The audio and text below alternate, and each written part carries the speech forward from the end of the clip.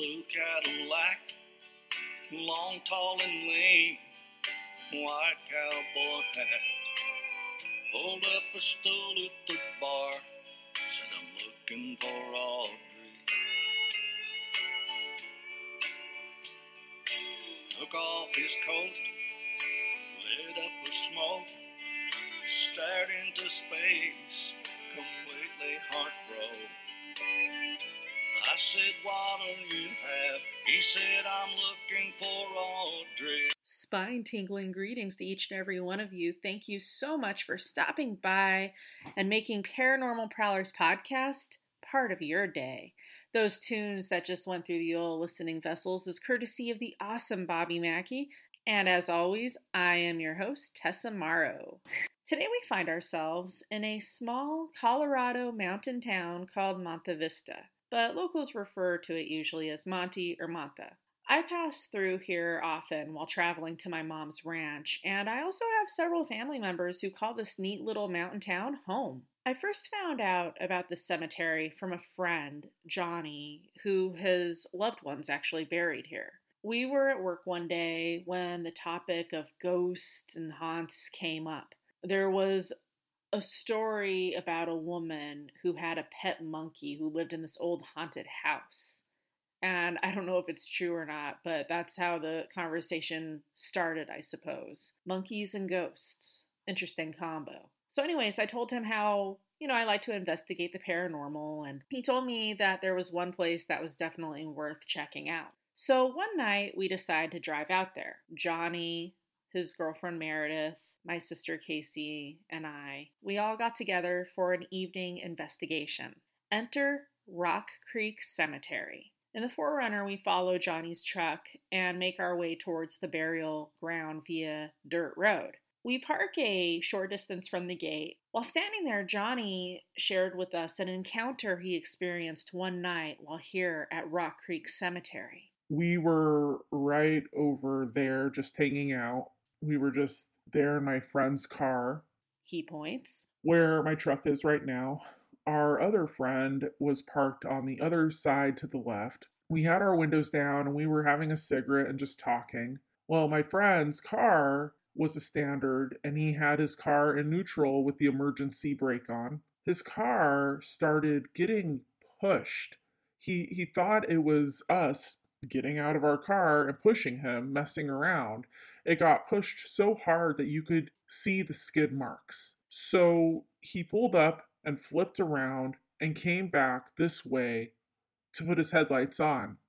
We sat there for about 5 minutes just staring. We were in complete shock. After that happened, we heard a continuous metal on metal clank-like noise, like dink, dink. And it was coming from this part in the cemetery, this corner. We kept hearing this unexplained noise until we left.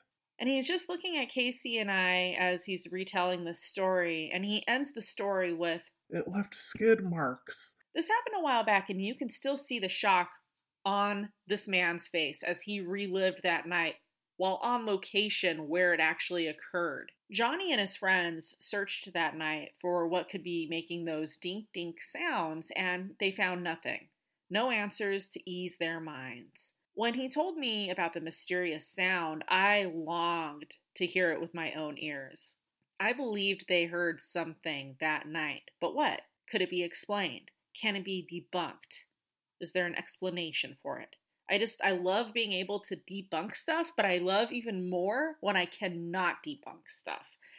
Game on, mysterious noise, game on. You feisty vixen. After we are done talking at the gate, we do a quick opening protection prayer, not getting super religious or anything, but basically just kind of letting any and all spirits know that we come in peace, respect, and honor, and we're not there to hurt or disrespect anyone or anything. And one of the most important things, stay here, do not come home with us. Please and thank you. So during the protection prayer, my recorder is on, as always. It had been on earlier to capture Johnny's encounter, and during the prayer, 6 loud knocks happened. My recorder captures this, but it goes unheard and unnoticed by us. Then, shortly after that, a woman's voice, a voice that is not Casey's, Meredith's, or my own, says, "Look over, look over." And at this point, we have yet to step foot onto the burial grounds. No other equipment other than the silent digital recorder at this point is on. I must mention that as I requested all spirits, positive and negative, stay here and not follow us home, a woman was recorded whispering, "I will." Now, I don't know if she meant "I will come home with you" or "I will respect your wishes and stay here at the cemetery." Another thing that's important to mention is that Meredith came along more so just for the ride.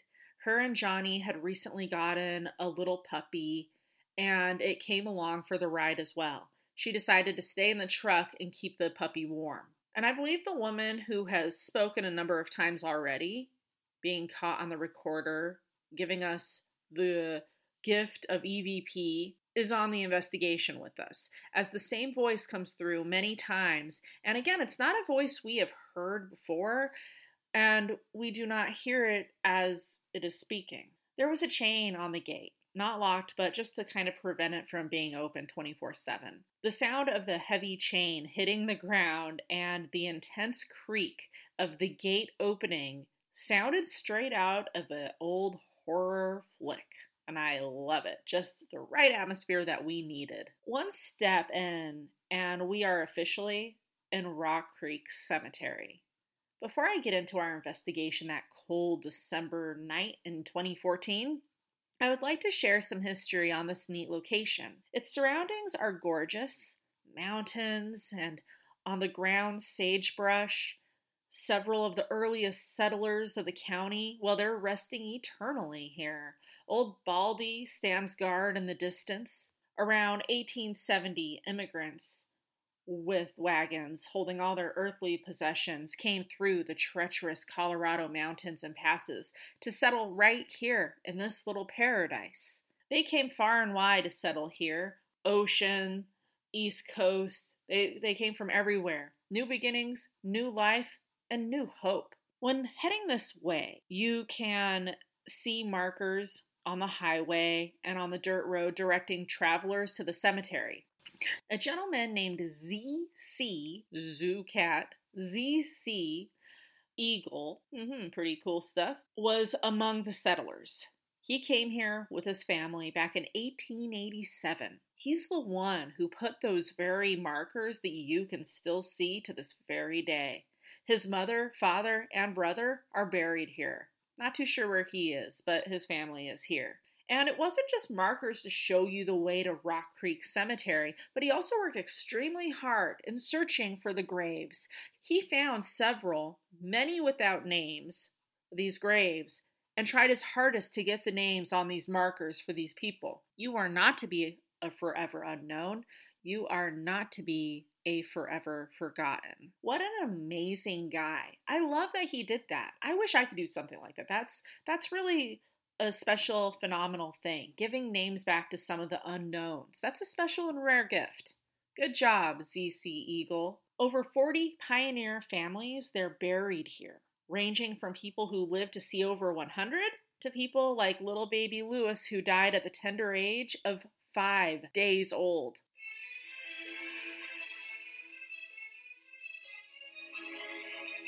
Back to the investigation. We're standing in the cemetery now.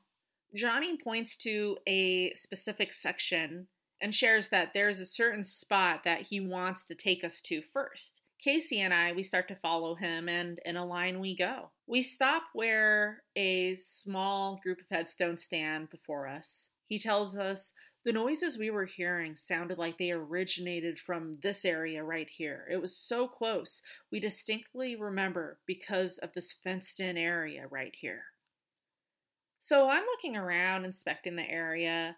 I look around, and we're truly surrounded by mountains. No huge skyscrapers, no intense city lights, no sounds of traffic or people or what have you. So we stick around in this particular corner of the cemetery, and we start to ask a few questions, hoping that the recorder will gather some answers for us.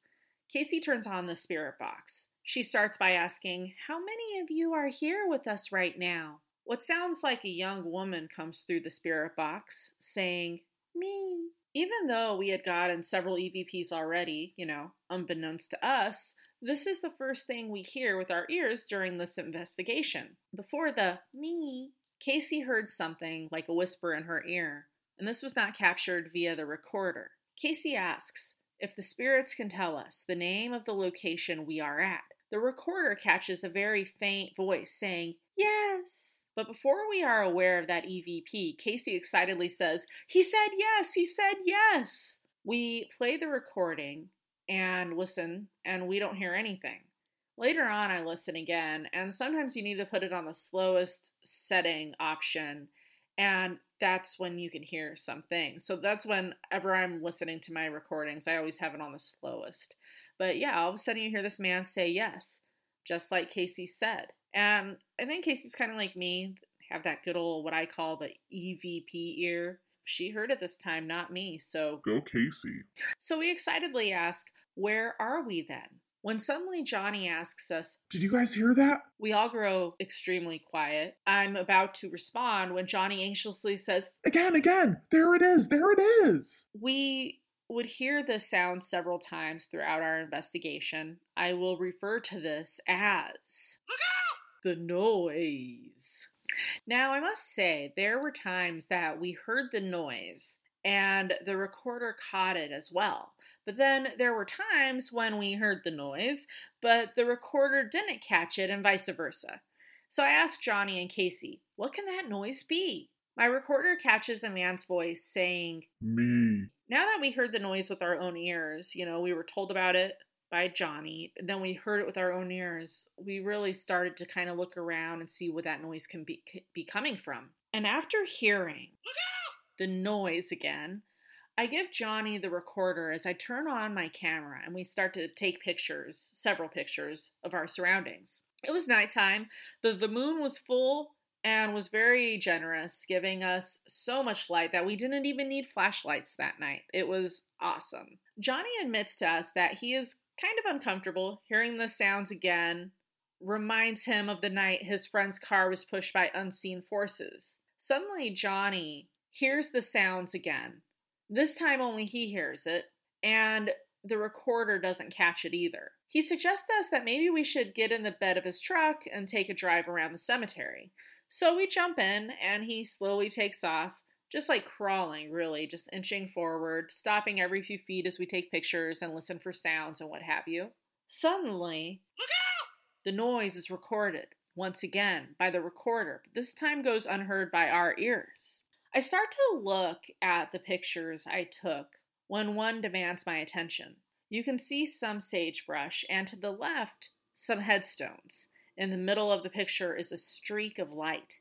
It's wavy, to me it looks like, kind of the form or shape of a floating woman with long hair.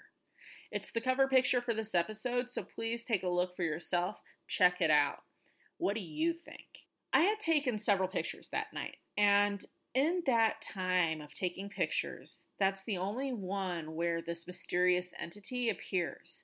I have gotten a few different pieces of photographic evidence from this little mountain cemetery. Now, Johnny lets us know that he's feeling something is going on and shares that he thinks it's time to leave. Now, we hadn't been there for very long, and I'm stubborn when it comes to the paranormal. I never leave an investigation early, and I was not ready to go. I was being that stubborn asshole.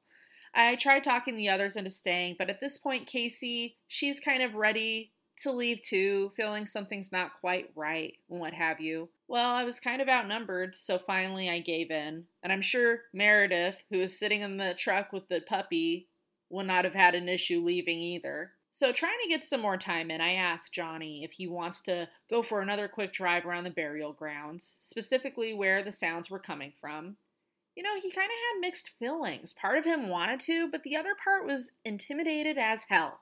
So I should mention that Johnny, he was a skeptic. He was a open-minded skeptic. He was, kind of open-minded about the whole thing, but never had the proof presented to him to make him a full-fledged believer. After playing the EVPs for him seeing the pictures and hearing those metal sounds pretty much got him on board the paranormal train. Not to forget seeing that his friend's vehicle was literally dragged, seeing the skid marks. I mean, if that doesn't do it for you, I don't know what the hell will. I think it was uncomfortable for him because he doesn't go out looking for that stuff, you know? He doesn't investigate it. It's foreign to him. I can understand where he's coming from. Something kind of cool does happen. We noticed that there were long periods of time where we heard no noise, but when we would ask a question or something, the sound would respond. Johnny says to us, "It's like it knew I knew something about this place. Do you know what I mean?" My recorder catches a man answering him, saying, "Yes, I do." And Johnny was the only guy that was there with us. It was Johnny, Meredith in the truck, Casey, and I. As we start walking past the headstones and towards the entrance, I'm talking to the others, and as this is happening, a woman is recorded saying, "Listen to me." A few seconds pass and she repeats herself again, "Listen to me." This is followed by, "Look out!" That's right, folks, the sound.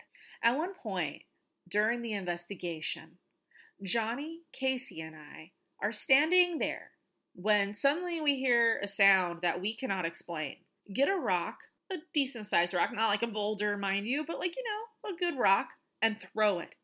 That's the sound we heard. None of us did it. No one else was around.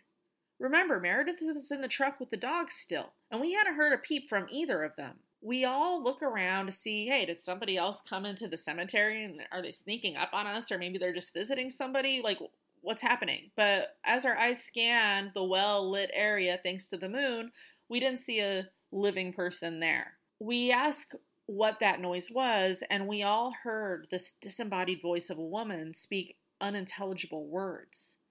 The recorder catches the rock sound and the woman's voice. It's only now at the end of the investigation that a few minutes later, Meredith, puppy in arms, comes out. We tell her about what just happened, about the rock being thrown or what sounded like a rock being thrown, and the woman's voice. And Casey asks, "Is that you making all that noise?"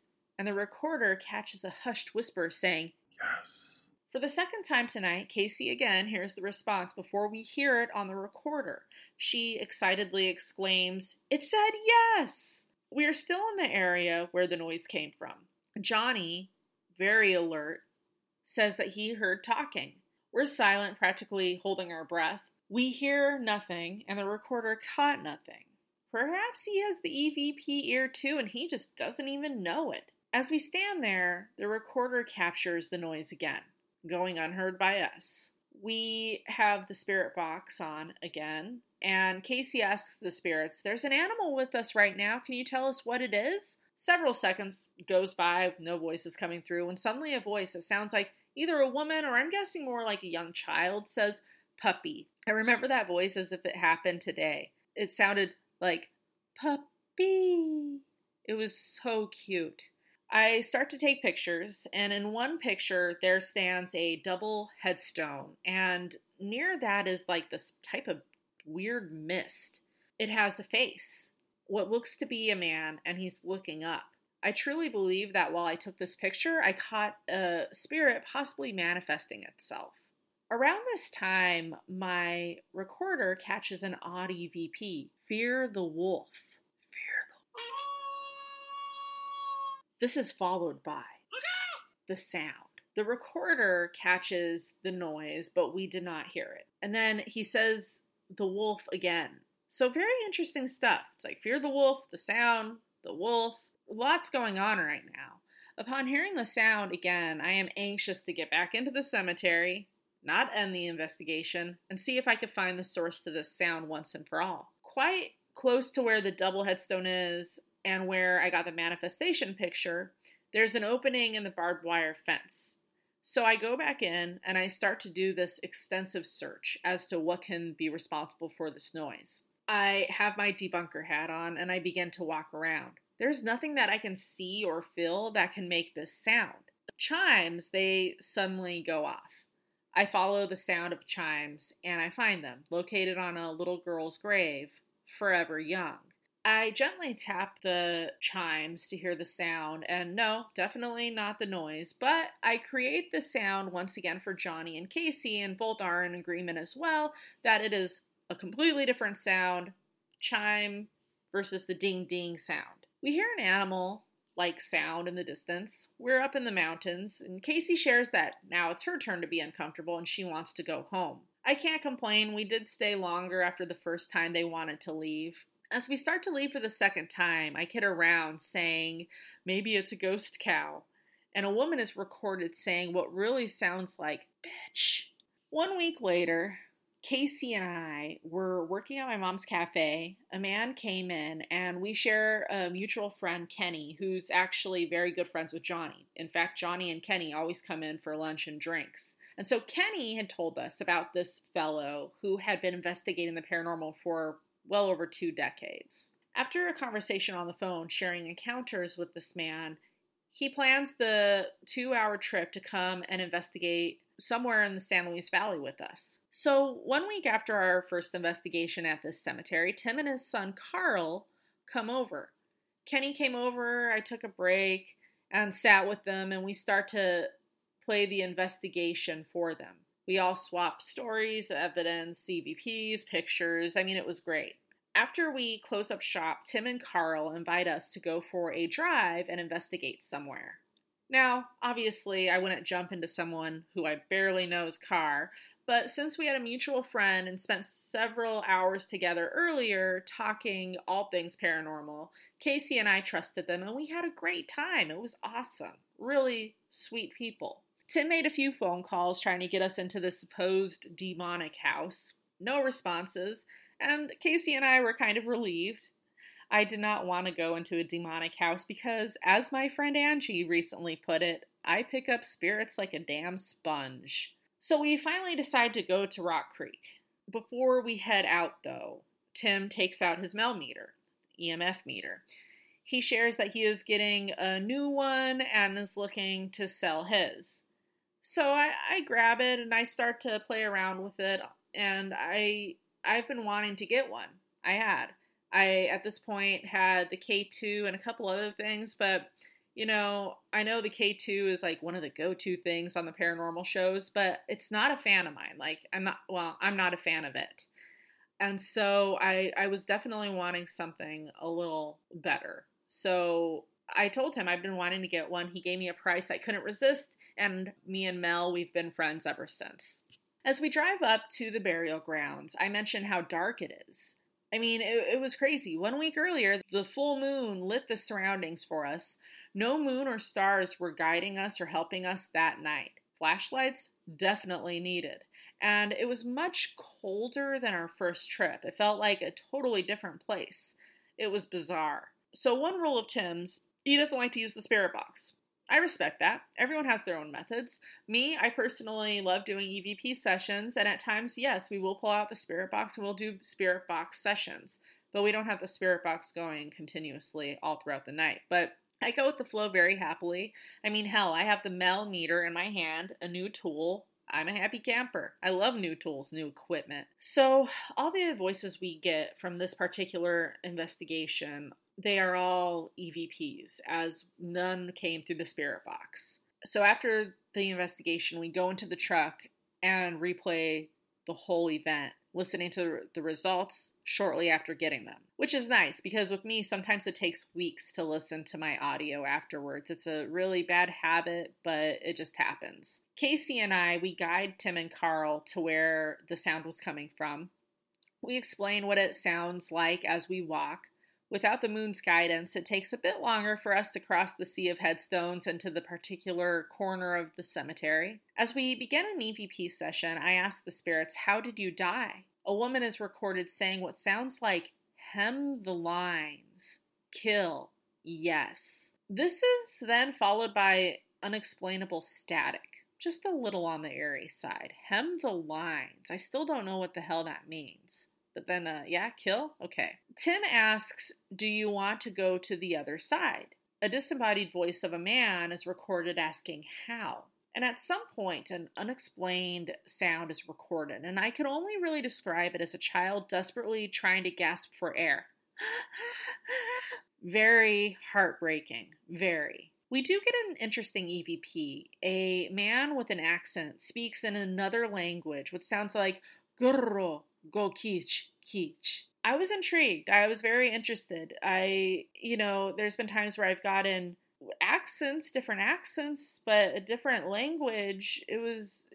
I was interested. So I looked this up online, and what I found about Gurro is a Scottish village located in the Italian Alps, a commune in the province of Verbano Cusio Ossola. When I looked up Kish, the only thing that I could find really was a German author, a man named Egon Kish, or maybe it was Kitsch, which is considered to be something in poor taste. It makes me wonder if the spirit was speaking in his native tongue, letting us know that he did not approve of us being there.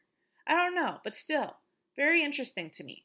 Gurro go Kitsch, Kitsch. I like it. So, sometime into the investigation, a woman in an echo-like voice is caught whispering my name, Tessa. It's always interesting when they refer to you by name. Oh, it's just Tessa coming for another visit. I lead the group to the double headstone and start to tell Tim and Carl about the picture. The double headstone is the resting spot for a married couple that Johnny actually knew very well. I ask them if there is a message that they would like me to give to Johnny from them. A weird sound is recorded. To me, it sounded kind of like a fingernail scraping very wildly and loud against the recorder. I mean, it was super loud, super obvious and obnoxious. I would definitely not do that.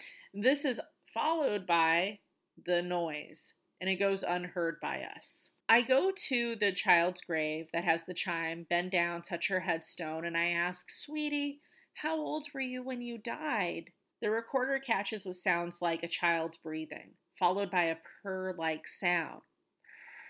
Then, shortly after, the woman who said my name earlier says it again, Tessa. I ask Casey to hold my recorder so I can take my gloves off.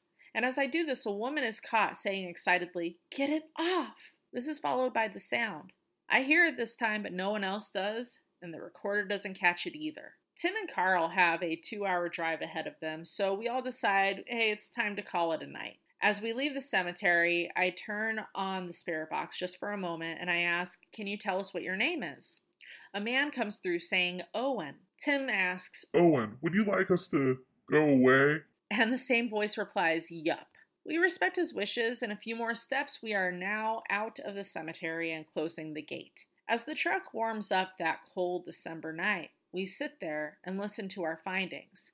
Rock Creek Cemetery definitely is a neat place to go and check out, and it did not disappoint either time that we've been there. I went there one time with my sister and my mom and stepdad. It was their wedding anniversary, and we, we're just going to cool different places, and we were passing through the area, so we stopped there. And it's interesting when you go to a place only at night, it looks so different during the day. Did you enjoy this week's episode? Yes! Listen to the others. They are equally awesome. Haven't heard every single one yet? No need to cry. Just head on over to any of those awesome podcast platforms such as Player FM, Stitcher, Castbox, Owltell, Apple Podcasts. Wherever you may roam to hear your other spine-tingling podcasts, you'll probably find Paranormal Prowlers podcast lurking in the background. This week's special city shoutouts go to the home of Waverly Hills, Louisville, Kentucky. Good old Corpus Christi, Texas. Huntersville, North Carolina. Mesquite, Nevada. And Treviso, Italy. As always, you guys, it is greatly appreciated. Thank you so much for stopping by. Be sure to check back in next Monday to hear the newest episode. Have a spooky encounter of your own to share. Perhaps you want to be a voiceover on an episode. Email me at paraprowl@gmail.com or find me on the Paranormal Prowlers Podcast Facebook page. Thanks, guys, and we will see you next week, my friends.